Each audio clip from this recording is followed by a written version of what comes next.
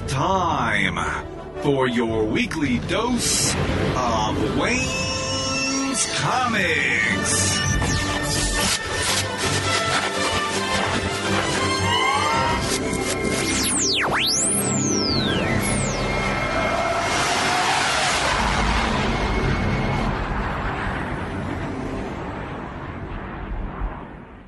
Welcome to episode 515 of the Wayne's Comics podcast. As always, thanks so much for listening. This week we have a great interview and a holiday tradition, which I'm sure you're going to enjoy. First up is my discussion with Lee Durfee Lavoie, the co-creator of Just Roll With It, a middle-grade graphic novel that explores the complexity of anxiety, OCD, and learning to trust yourself in the world around you. We talk about the characters, including the main character Maggie, how the book came to be, and what we can expect from Lee and his partner in the future. I highly recommend this optimistic book, even if you're not a comic book fan, because it's realistic, uplifting storytelling. Then everything wraps up with my annual holiday tradition, playing the audio from 'Twas the Dark Night Before Christmas. As far as my voice goes, I continue to make progress, and I'm getting closer to a resolution, but until then, please listen to what my guests have to say. There's a lot to get through in this episode, so let's get on with the show.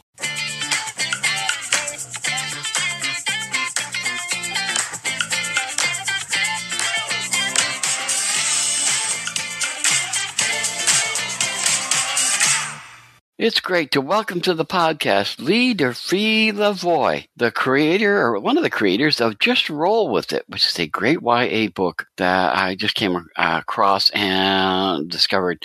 Beautiful stuff. How you doing, Lee?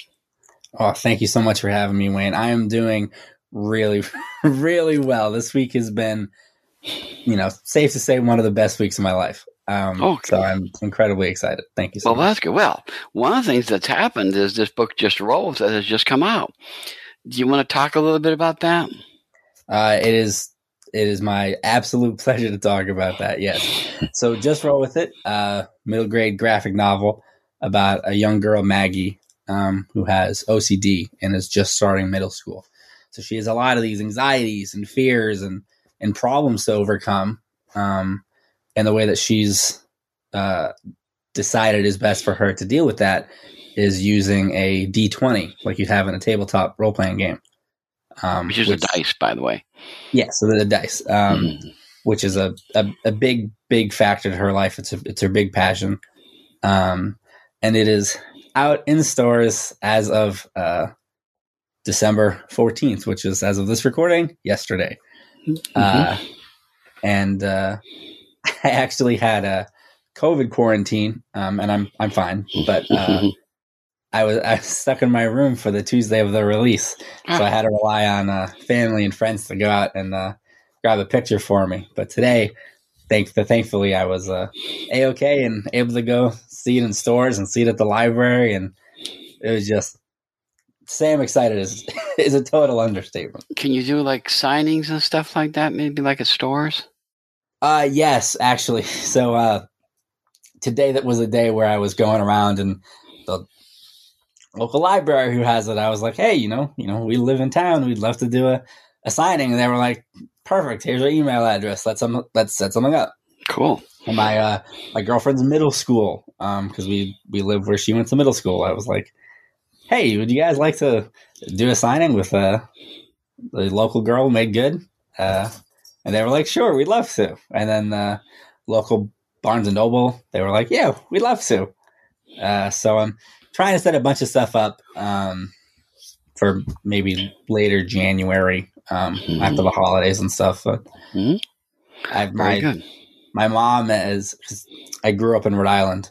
I live in New York now. But my mom back home, who worked in and around the school district from my entire life, was like – we're talking to the elementary school. They want to do something. Your middle school wants to do something. I talked to your local library. They want to do something.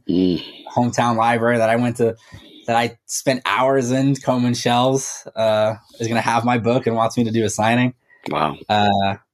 So yeah, I'm thrilled, and we're trying to set up a bunch of stuff. We actually today, in our excitement, ran to a Barnes and Noble, and there's 3 copies there that probably still there on the shelves now that we signed after talking to the manager. Good for you. That's cool. There was I'll tell you a quick story. I had gotten to know, friendly like, a guy that was an actor on Star Trek Voyager, and I was buying the comic, and it was the funniest thing. I went to the comic store, I bought my books, I went home, and I opened up the Voyager comic, and who's in there but this guy's character? And I emailed him and I said, you need to get to your nearest comic store immediately and buy every copy of the latest Voyager that they got in today, because your character's in there. And so he runs to the store and he says, hey, I understand my character's in the Voyager comic. And the guy's all, but what? And when they opened the book and they found his character, they had him sign like half of them, and they kept them. And he bought all he could and took them with him, and he went to cons, he would sell them. Yeah, that's awesome. So that's a good thing to do. I think that's a very smart thing to do, especially these days. And especially as you and I were talking before we started to record about the fact that YA is a super hot quantity right now, or I don't know if you want to say middle age or what kind of, I don't know how I just think it's all ages anymore, because I see a lot of adults buying these books. And I wonder. Yeah, definitely. Are they buying it for them, or are they going to take it home and read them themselves? I mean, personally, I'm 26, and I read heavily in the middle grade YA section of graphic novels, partially because that's the profession I'm in, and also just for pure enjoyment, because you get really some of the best stories about kind of like the human condition, and some of these middle grade graphic novels that are coming out right now. Well, we should talk about that a little bit, because when I've read these books, this era of I don't want to say childhood, but in the growing coming of age stuff, it's the great thing about these books are they have like a beginning, and the story goes on, and then you get to a resolution, and it's really well done. I think there is just so many wonderful things, because as we were also talking about before we started recording, not many comic books have a resolution in them anymore. Mm-hmm. So to read these things and actually see a story reach a place where we can say, okay, that's the end of the story, I like that. I think that's a wonderful thing. Your book does that extremely well. It starts out perfectly. It's called Just Roll With It. And as we talked about, she uses a dice to kind of thing. And the very first thing we see is her rolling a dice. Yes, thank you so much. I try to approach it in the way that I understood graphic novels, which was just, obviously very visual. I'm a big movie guy. I really love movies, so I also try to picture it, in my head. What's the envelope? What's the best way to start and best way to end it? There was no other way to start it than to roll that dice. That was perfect. I mean, that was just ideal, the way to do it. Now, another thing we talked about, and I think it's worth exploring a little more, is the fact that the lead character is a female. And yes. I've read comics for decades, and I have honestly come to the place where if it's a male, I have a fair idea where it's going. Mm-hmm. But when it's a female lead, I am literally baffled. I don't know what that character is going to do. And I didn't know what your lead was going to do as it went along. And she has several other female characters around her as well, which of course made it all mystery to me. I especially when it comes to comics and stuff like that, I have not read that many with female leads. And granted, there are females in comics, Lois Lane, but Lois Lane is always needing to be rescued by Superman and all that kind of stuff. That's mm-hmm. not what I consider to be today's female leads. Mm-hmm. I'll put it that way. But your female lead, the girl that was in it, she grew over the book, which I really enjoyed. I loved the way that things happened, and I don't want to spoil much about it because I think it's a great book to read. And once I started reading, I couldn't stop. I had to keep reading it page to page and to figure out what was going on with it. Well, thank you so much. So well done. I've got to ask you, is this your first comic that you're writing? Yes. Technically, there is a 12-page mini of Maggie's story that exists that we wrote my partner in life as well, Veronica Agarwal, we wrote for FlameCon. So technically the 12 page was the first, but yes, this was definitely my first real comic that I've ever written. It's the longest thing I've ever written, period. It comes in at I think the physical page count is like 312 pages. Mm-hmm. I'm sorry, by the way, if there's any background noise. I live with 3 cats and can be a little rambunctious sometimes. That's okay. But yeah, so the book is about Maggie, a female character. She is 11 and a half, I think is exactly. And yes, first thing I ever wrote, I wrote it almost entirely on my cell phone. And it was quite an adventure. Mm. Well, I gotta ask: are the characters, are they based on anybody you know? Are they products of you guys' imagination? How did you come up with them? So Veronica actually back in 2016 now had the picture of Maggie in her head and the core idea of a young girl dealing with OCD and using the D20 die to cope with it.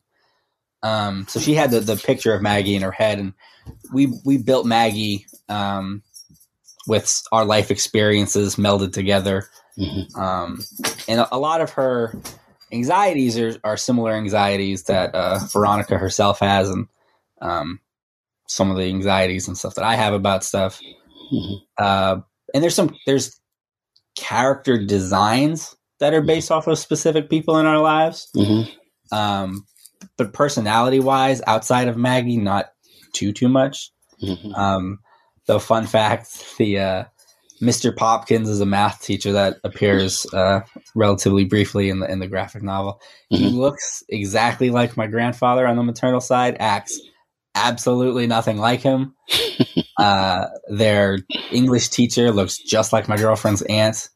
And we have a copious amount of friends who make background characters and fill up some crowd shots and stuff like that. But it's all appearance-wise, not personality-wise, really outside of Maggie.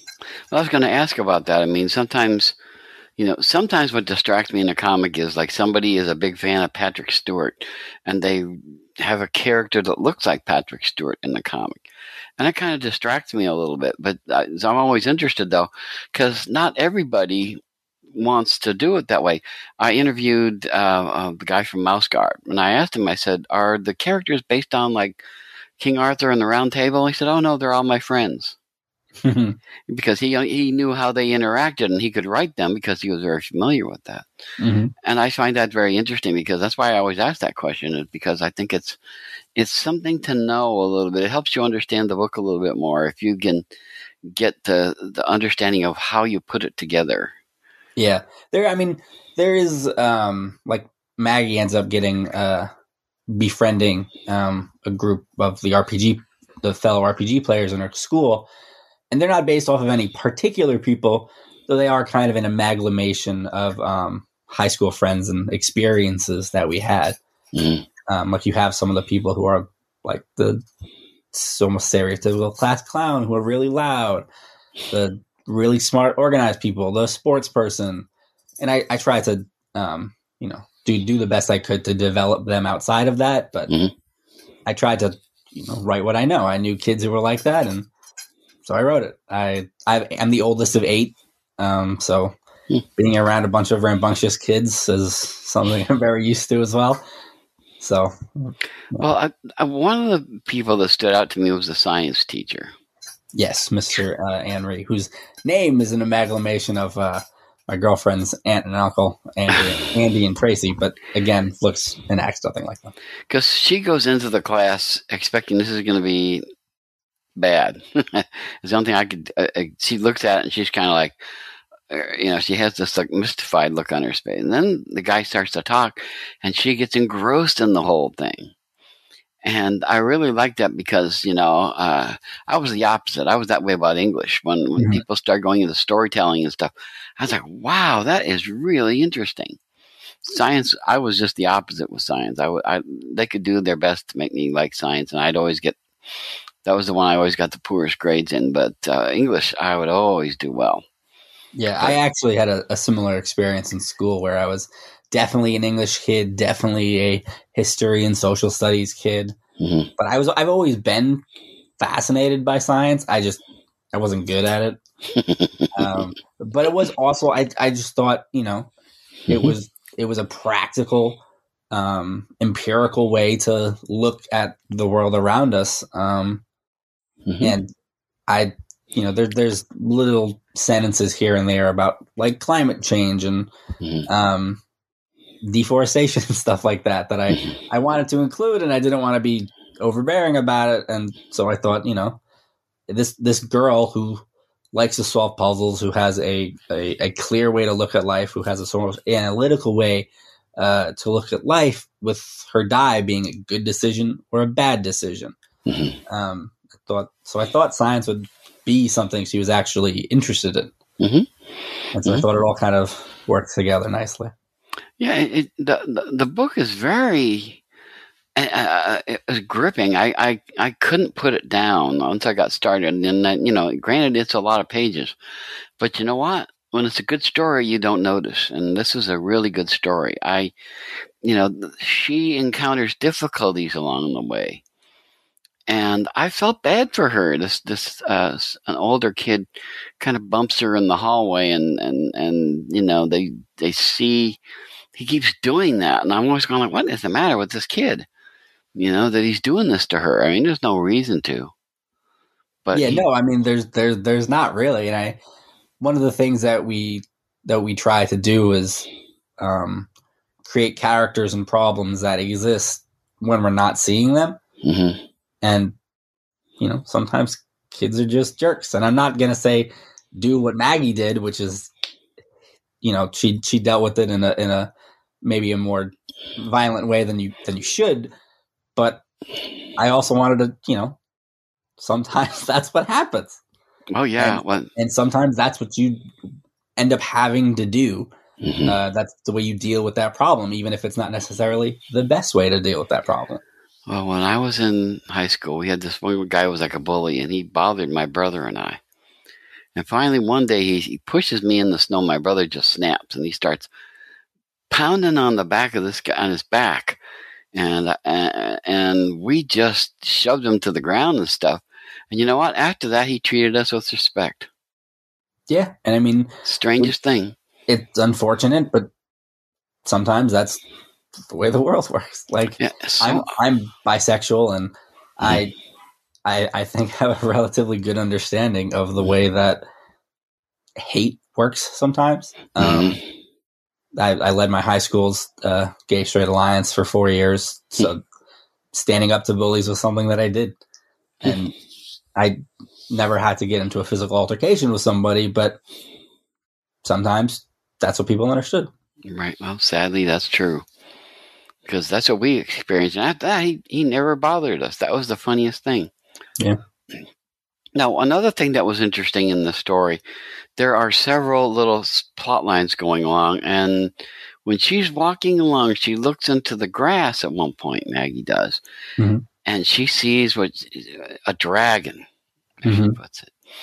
And I got a huge kick out of that because, when you have a certain understanding of the world and you see something that you interpret in such a way, you're never quite sure what to do about that. She's not certain how to deal with that because she likes, like you mentioned, role-playing games. She likes fantasy. She likes all those kinds of things, as well as science, interestingly.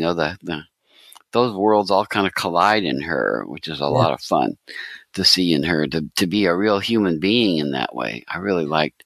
Now, talk a little bit about her friend with the glasses. Clara? Yeah. Yeah.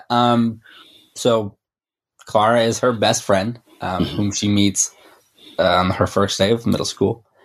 And immediately her anxiety gives her a problem that, they have a pin of a character from a TV show that they like. And Maggie sees it and is like, oh, I like that character too. Maybe I should talk to this girl. Maybe I should try to be friends with her. But she's nervous. So what she has to do is she has to roll her die. Is is she able to? Does the die say, yes, this is a good decision for you to make? Do you talk to this girl? And the answer is, no, don't. You can't continue this right now. And so she retreats back in her shell. And eventually, she is able to work through that. She manages to get the right role. She deepens her friendship with this girl, and then that's almost sister. Then they're best friends from there. And I really loved writing Clara and Maggie's interactions. I don't know if I ever particularly had that one best friend in middle school, but I cheated. I have a twin. And so my twin was my best friend. I didn't have to have that anxiety, but Maggie did, because that's who Maggie is. And I wanted somebody for her to play off of, and somebody that could mellow the situation. And Clara actually was also an existing character from the very start. We knew that she would have a best friend. We knew who she would be. While a lot of the RPG kids, the teachers, they were all developed later. And if you're one of the few people that has the original 12-page mini that this book is based off of, you would notice that the characters in the RPG club look nothing like they do in the finished 300-page graphic novel. They were all developed afterwards. But Clara was there from the start with Maggie. One of the things that the dice and her interaction with people, that kind of made it a little more realistic, because she followed what the dice said to do, and that made it a little more unexpected when she would make moves towards, she would befriend people, when she would stay away from certain situations. It was an interesting thing to see how she used that dice to be able to make decisions and stuff like that. That is her physical coping mechanism. Yeah. Is that, because I don't know much about the subject, do we find that often in OCD, people with OCD? You can. And one of the things that we did in our research for OCD was, Veronica actually has OCD, and in the process of writing this book, she was diagnosed with OCD. But she didn't know that as we started. But while she doesn't have that, we talked to her therapist. I talked to my therapist about OCD. We did extensive readings online about articles and about people's experiences off of Reddit and stuff like that. And while we didn't see that particular coping mechanism used, what we realized about OCD is there's just so much that is unique to person about it, where it's not just I need to wash my hands 100 times. I need to make sure that my books are in exact color order or something bad will happen. And it can be, and Maggie has some instances of that, where when she comes home, she has to greet her house. And she does that because the rumination, the anxiety that is appeased by that action is saying, if you don't treat your house with enough respect, if you don't think you're valuing it enough, you'll lose it. It'll burn down. And that is what OCD is. That's completely obviously not true, but it doesn't matter. That's not what her anxiety tells her. And for the die, we just thought it made sense as a girl who's obsessed in a way with this fantasy game, these fantasy books that they're based off of. She finds comfort in it, and that's what she uses to feel better. But eventually, as the book gets going, that becomes the thing that controls her, that she is weighted under.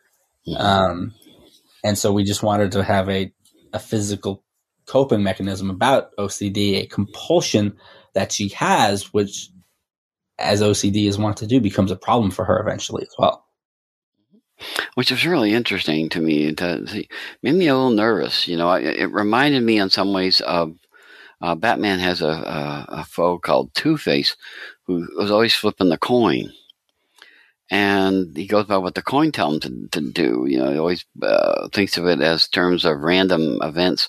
The universe is telling him stuff. And does she look at it that way?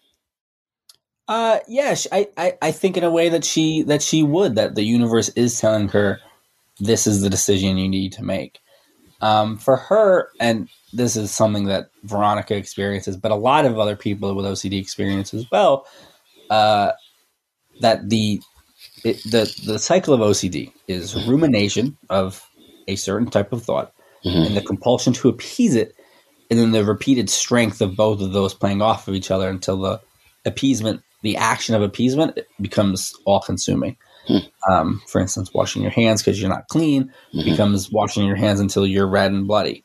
Or for Maggie, rolling the die for comfort becomes something that controls all of her actions. And I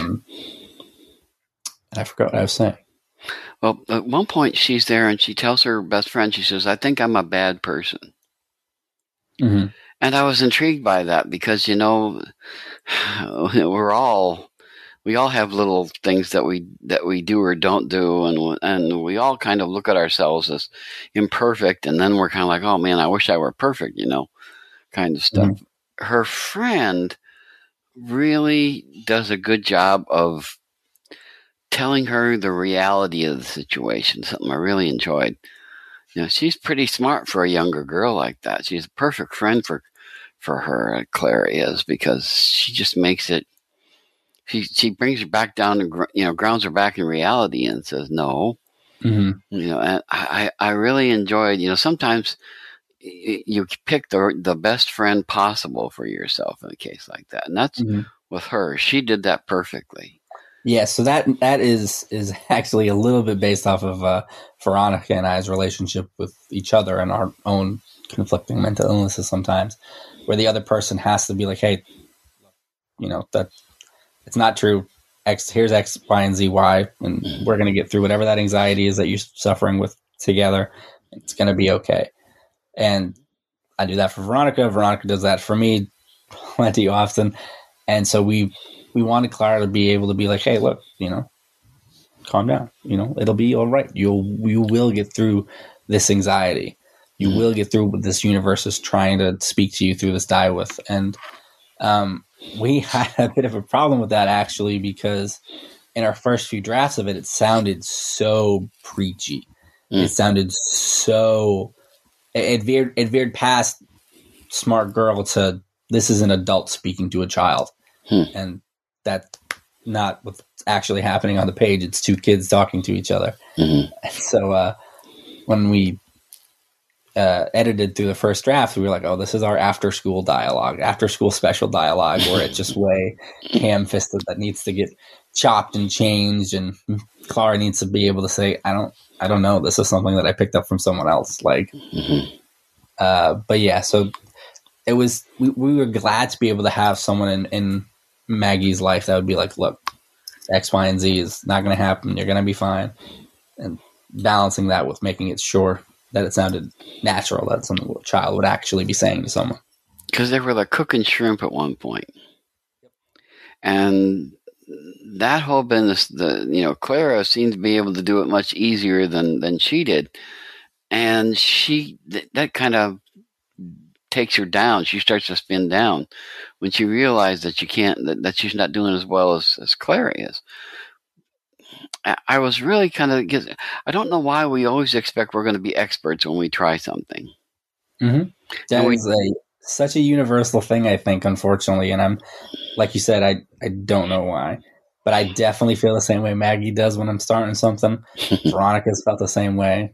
And I don't know why you beat yourself up over that. You've never done it before. You have to start somewhere.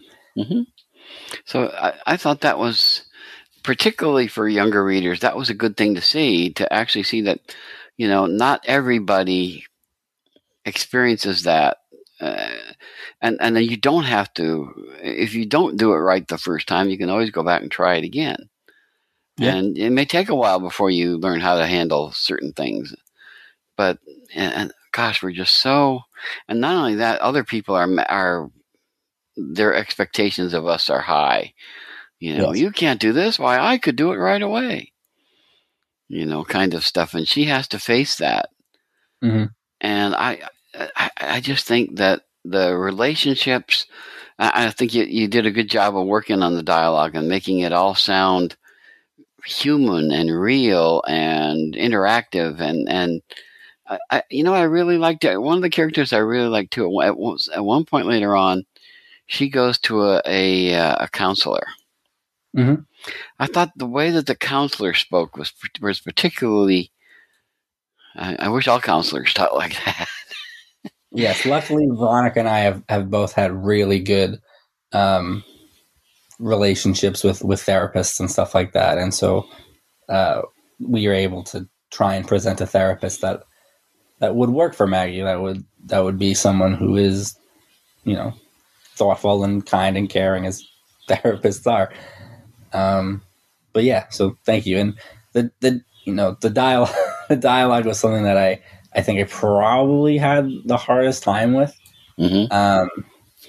And we edited through that so many times. Well, good. Well, it shows. It really works. One of the things about Maggie that I really like too is when she's starting to have trouble, the background around her gets busy. Yes. The scratchings and swirls and stuff are starting to happen.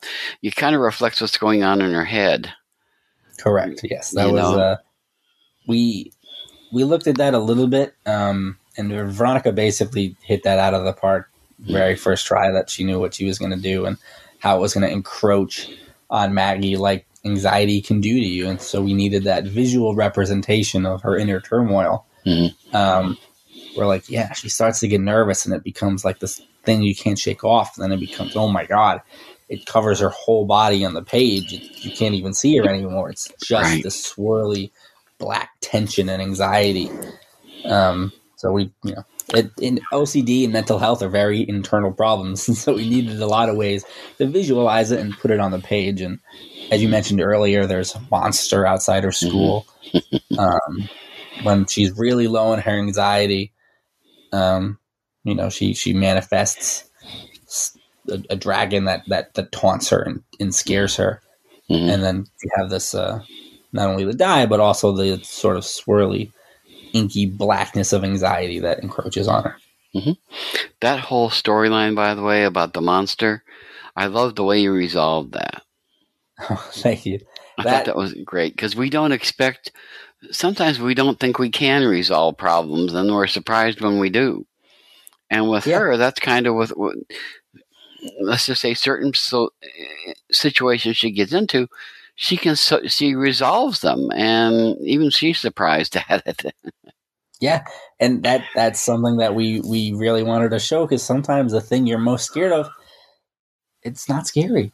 It's just not. Like, you've built it up so much in your head that it becomes this monstrous thing, but oh look, it took you 20 minutes and now you're all done.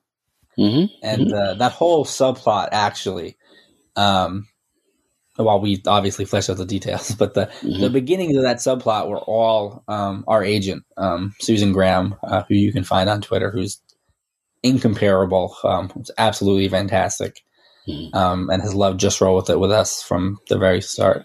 When we were talking to them about Just Roll With It and making it, oh my God, it was 12 pages. How the heck are we going to make 250 pages out of this? They were like, look, you have a story, you have characters, you know what you're doing, but I think it'd be really cool to have this extra thing going on. And we were like, oh, that's genius. Oh my God, how come we didn't think about that? Thank you so much. But yeah, so we had, so that was all Susan for us. Who Just Roll With It would not be possible without the help of so many people. And Susan is number one on that list. So it's absolutely all Susan's strength and fortitude and support for us. See, a good editor is somebody who can suggest things, but not necessarily the whole thing, but kind of point you in the right direction. And it sounds like that's what you got done for you there. Yes. So Susan was our agent who we worked with so extensively. We Just Roll With It. And then our editor at Penguin Random House Graphic is Whitney Leopard, who, again, somebody else who's incomparable and has no equal. Sorry to all other editors. But the way that Whitney could look at what we were trying to do and be like, look, this works, and maybe we should try this, or what do you think about this? Was fantastic, because honestly, this is my debut. I've never done this before. And so when we started to talk, oh my God, I have to talk to a publisher. Oh my God, I have to talk to an editor. Honestly, the only expectation I had was based off of Hallmark movies, where the editor is always like some, like titan and terrifying person. And Whitney was not that. Whitney was never that person. When Whitney's suggestions were always like, how do you improve? This is what you're trying to do. How do we make that really hit home for you? So with Whitney's help, Susan's help, and Veronica and I, we edited Just Roll With It probably 4 times. Wow. From outline to finished product, along with almost constant tweaks as we were actually going, as Veronica was going through the actual creation through thumbs and pencils and inks and everything. So we definitely had help. You were more the writer than. Were you involved at all at the art? I mean, did Veronica show you the art and get your? Oh yeah, no. I mean, our like I said, we live together, and so our collaboration was pretty much constant. Like from the very beginning, where I was writing the script, or writing the outline, even. Wrote the outline 3 times, I think. Went down from like 11 pages to 2 to make it concise. And by the time we get through that, we knew a lot. And then by the time the script was done, we knew a lot. And I'd be like, God, Veronica, I have no idea what I'm doing. Like, what do I do here? Can you help me out? And then Veronica, of course, would be like, oh yeah, of course, here's what you need to do. Or like, what about this happens next? I'm like, or what that happens. And then I will admit completely Veronica's job was way harder, and this is, not to say it's not my book or it's her more of her book, but it's a little more of her book, where she was just so involved with every step of the way with me, really carrying me through a lot of this. And thumbs and pencils, we were like, okay, this pose looks nice. Okay, that character design looks good. What about? I believe it was the characters Beth and Laura, who are Maggie's friends in the RPG club. When we were designing them, we had them switched in our heads. I don't remember who's now, but we had the opposite opinion of the character and who should be who. But yeah, no, there were times where Veronica would get in her head a little bit and be like, "Oh, is this layer, this effect on this layer, is that good? Should I maybe tweak the angle a little bit over here? Does that color look good?" And I had to tell her sometimes that looks fine. I'm not an expert. I don't know what I'm looking at. That it looks totally normal to me. They look the same. So there's a constant back and forth, constant collaboration between the two of us. I do remember the first time I saw the finished pencils. Let me tell you, I'm not afraid to say I cried. And then I cried again when I saw the inks. I cried again when I saw it color. And I cried again when I had it in my hands. The way Veronica was able to take 2 lines that I put on the page for an expression or an action and then make it this phenomenal centerpiece I'm impressed by it every single day. I'm lucky to say I was able to have a small hand in some of that, but it is, the art is definitely mostly her. She is the expert. Well, a lot of people, the artist is the one that brings the concept to the page. Yeah, we like to say that the way that we work is that Veronica made the skeleton for this book. I put on the muscles and the organs and the skin, and then Veronica made it pretty, and then we put it in an outfit together, and then we shipped it out. Cool. Yeah, not a little macabre, but I mean, it's pretty much how it works. No, however it works for you guys to make the book happen. That's the important part. I'm just kind of curious. Did she use a style for the characters and the art that she always uses? Did she change it some for this book? Do you know? Yeah, this is a pretty consistent style of Veronica. I mean, we like to point out, like, if you're going to draw a character for 300 pages, you're going to have to like drawing them. You're going to have to be able to do that in a way that is if you're able to finish. And that was, I mean, Maggie basically has looked the same since our original scribble in 2016.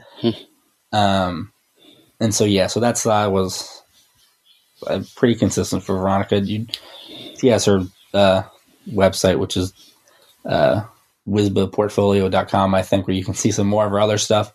But this, I think, is her sort of homegrown style, if you want to say. Is this her first book, or is this not her first book? This is her second. Her debut novel was Alexis versus Summer Vacation, which was written for a publisher called Avenue A. And it was used in an emotional learning course in schools. So Alexis versus Summer Vacation was also a young girl dealing with some family issues and friends issues and stuff like that. So hers, Alexis versus Summer Vacation, was a little more external versus Just Roll With It, where Maggie was a little more internal. Now, one of the things I love about the book, and I was talking about beginning, middle, and end kind of thing, you resolve several of the storylines, and some of them you give us an idea as to how it would resolve later on. And I like the way you did that, the balance between things that are going on gosh, you can see there's so much I'd like to spoil, but I don't dare. We get to the end, and there are certain things. Maggie does something that I thought was a really almost an adult thing that she does. She shares one of her passions with her friend in a great way, which I really liked. And that was her kind of, instead of keeping everything close to the vest, she actually opens up a little bit when she does that. And, she's starting to, the business with the dragons kind of resolves. The business with all different things going on. The stuff, internal stuff with the family, psychiatrist, I like to say counselor, I don't want to say psychiatrist. All those things kind of come to a really nice ending, and we get to see. And I really love the last panel in the story. Thank you. Is we see that she's moving forward. Yeah. That's the great thing about it, is the two of them are going, and they are basically talking about, what they're going to do next time. And they're going down a trail that kind of shows them going off into the future. And I thought that was a great way, just like the rolling of the dice at the beginning was a perfect way to do it. I thought this was a great way to end this, that she's going to have a life beyond this. This isn't the end of her life. This is just a portion of it. Yeah. I like that.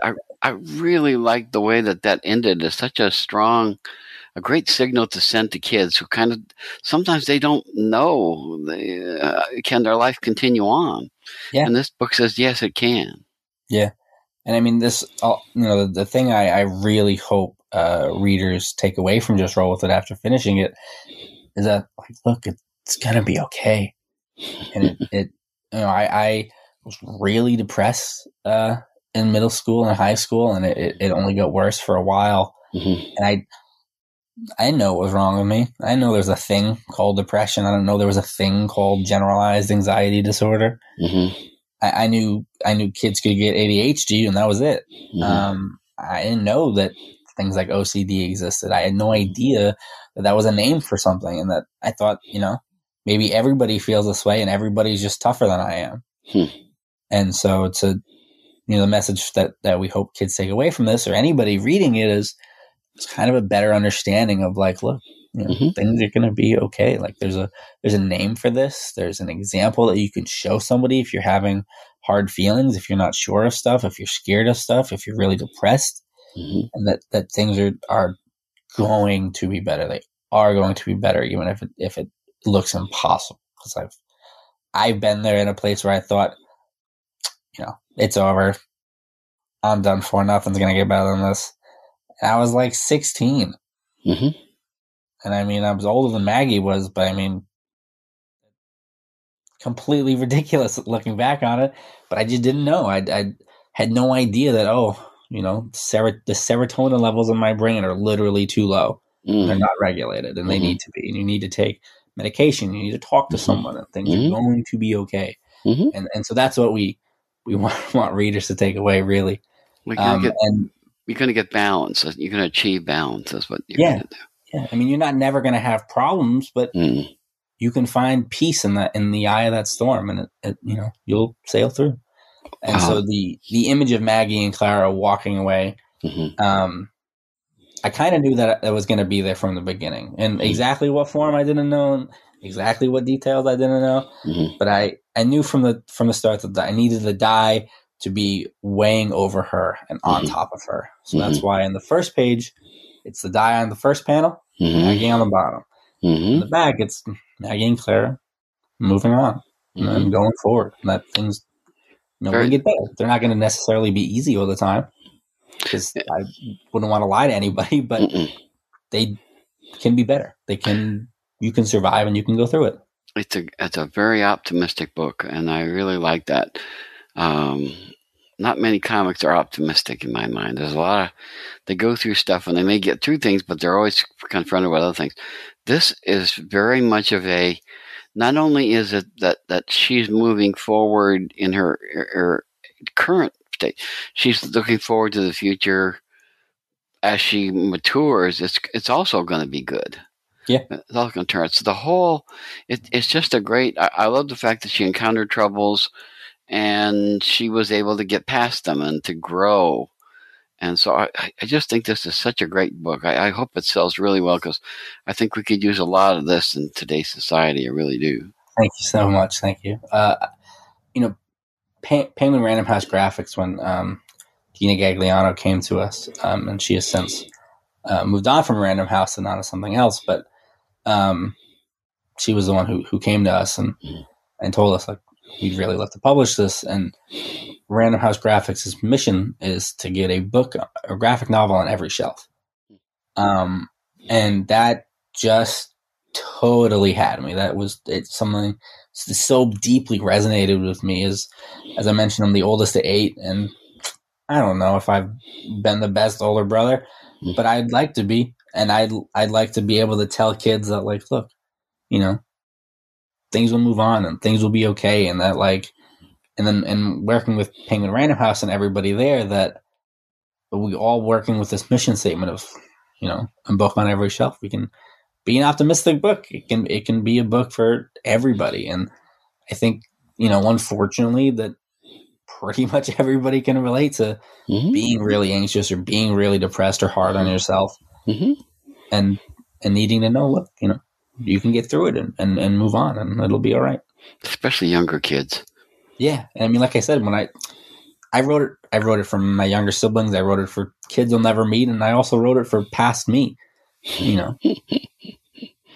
Well, it really is a great book. Again, it's called Just Roll With It, and you want to make sure to get it, because even if you're not a middle school type reader and you're somebody older like me, like I'm retired, and I liked it.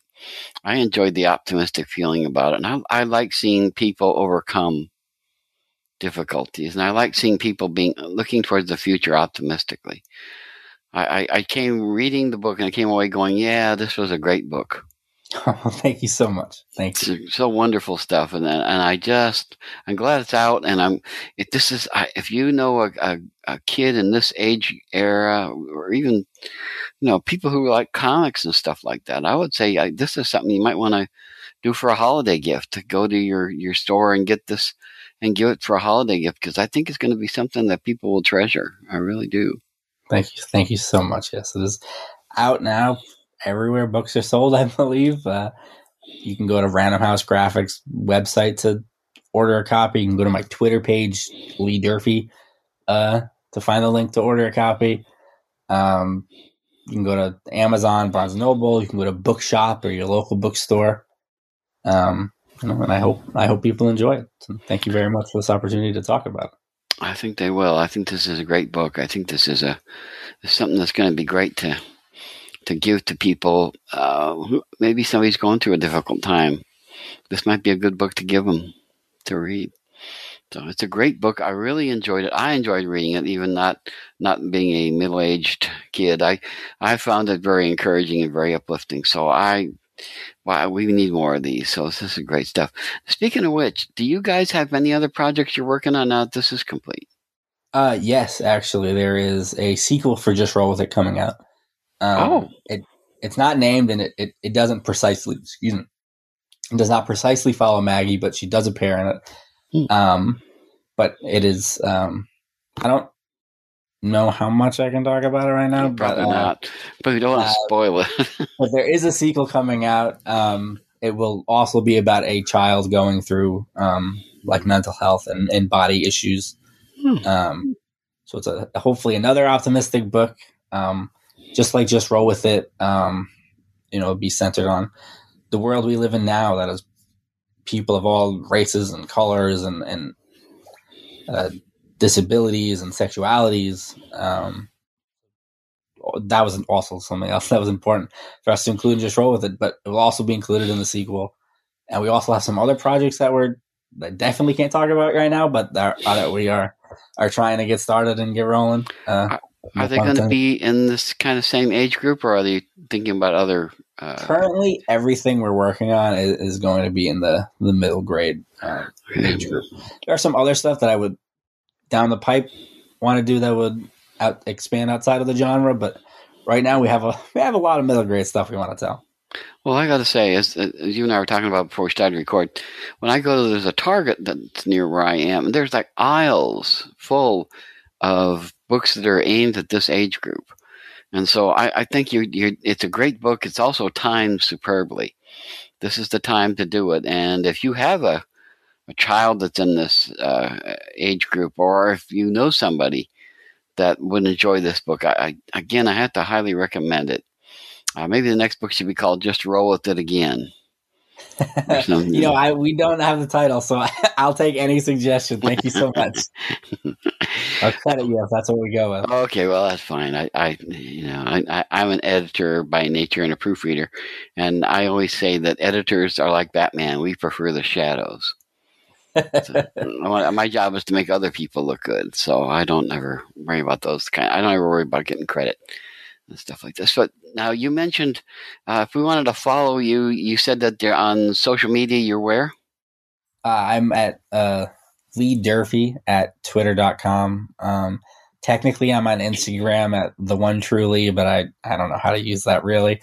Veronica Agarwal, who is the illustrator and co-creator and co-author of Just Roll With It, you can find at Anew at twitter.com, which is ANUANEW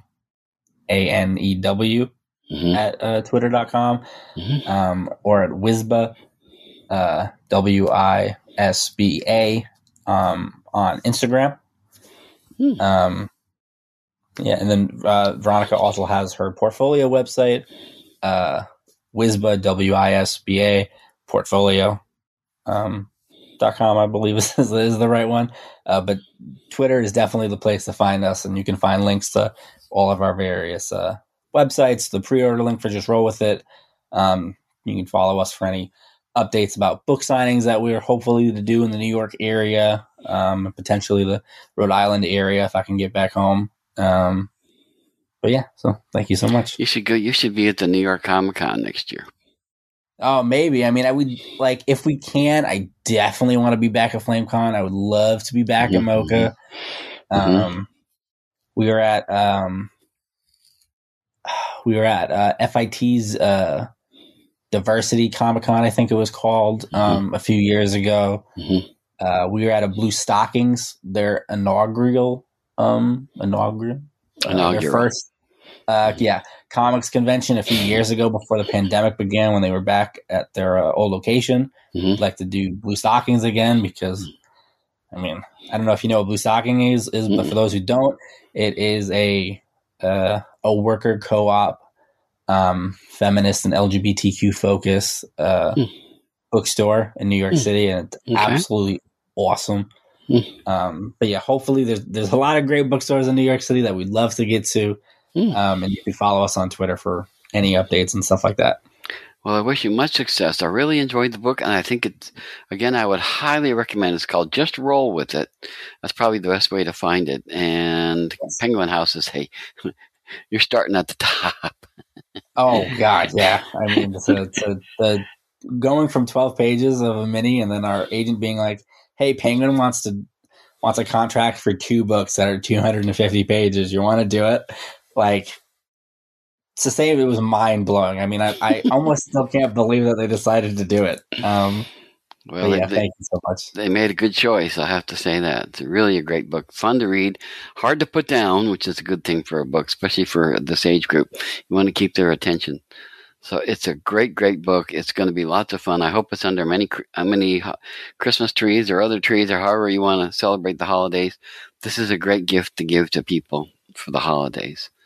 And it's coming fast, so you got to do it right away. So yeah, it's already the 15th. Christmas is next week. That's right. It's coming fast, so do that. So, Lee, once again, this is a terrific book. You guys did a great job.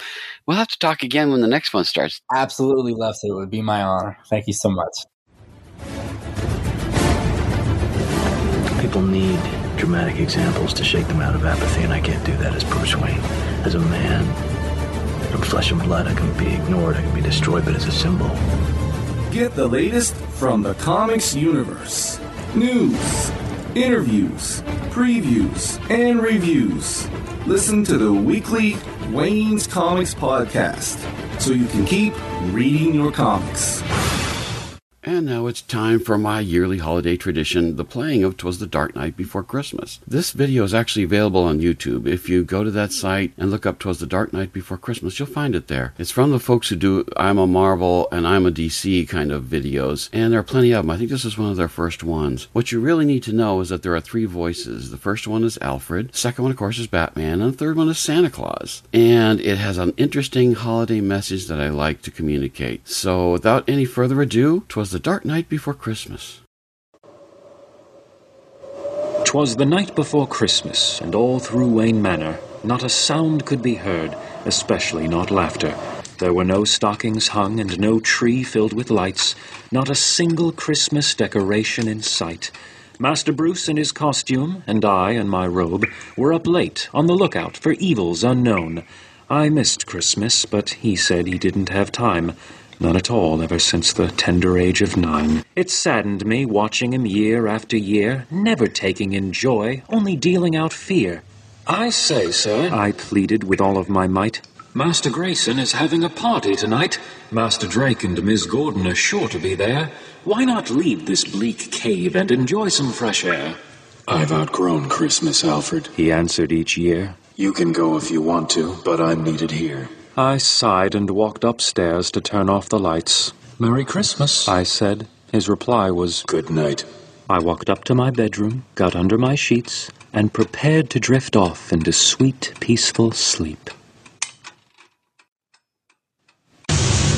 Suddenly a noise woke me up with such a clatter, I ran to my window for more on the matter. And what should my wandering eyes happen to find but a man in a sleigh with 8 reindeer... No, 9! I was off to tell Master Bruce what I had spied. The fat man in the sleigh was in for a surprise. But it was my surprise. He had beaten me there. Just how fast was this man who could sled through the air? Who are you? Master Bruce yelled, demanding to know. The fat man's belly shook as he laughed. Ho, ho, ho! Don't you know? He asked, giving his heels a click. Santa Claus, Father Christmas, Kris Kringle, Saint Nick! The Batman moved slowly, not wanting to harm him. Right, Santa. Let me take you back home to Arkham. But the man disappeared. He was gone in a flash, leaving only some traces of old soot and ash. Suddenly he was back just as soon as he left.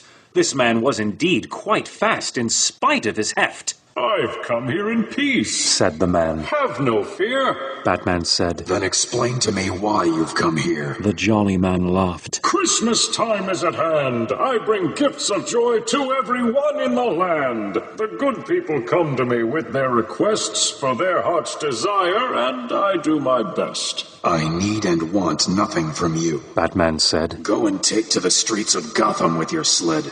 The man in red snickered and gave him a wink. The person I'm here for is not who you think. I've no gift for you, though you've done much good, it's true. But the present I'm bringing tonight, well, is you. For when it comes to Christmas, you just disappear, and you leave behind all of the friends you hold dear.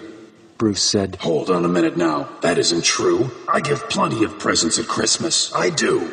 Gifts of cash, food, drink, clothes, anything I can find. So then how can you say that I leave them behind?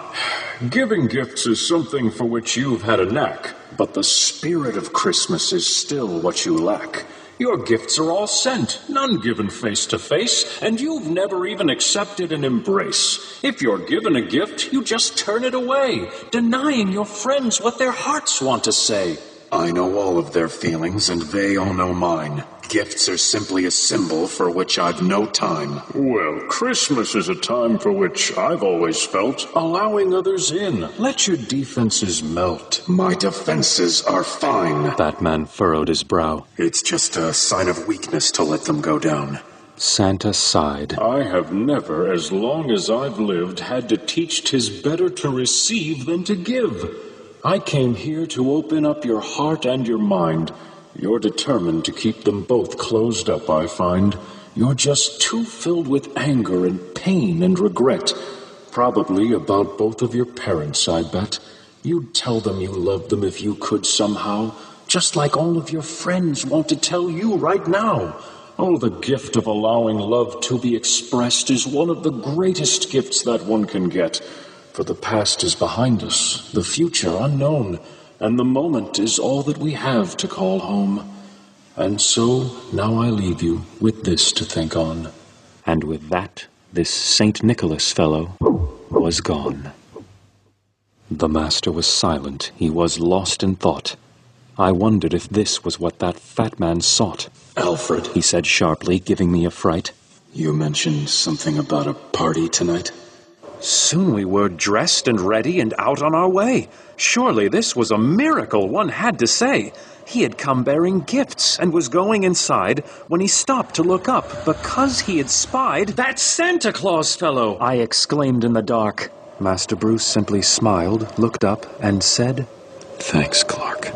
And I heard Batman say as he walked out of sight, Merry Christmas to all. Well, at least for tonight.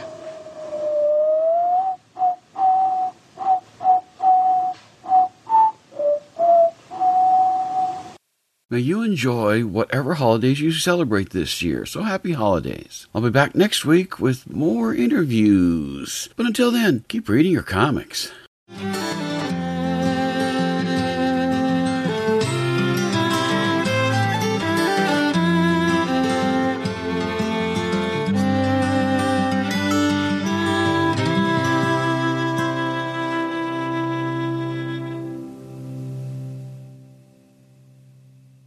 Spin your passion into a business with Shopify and break sales records with the world's best converting checkout. Let's hear that one more time.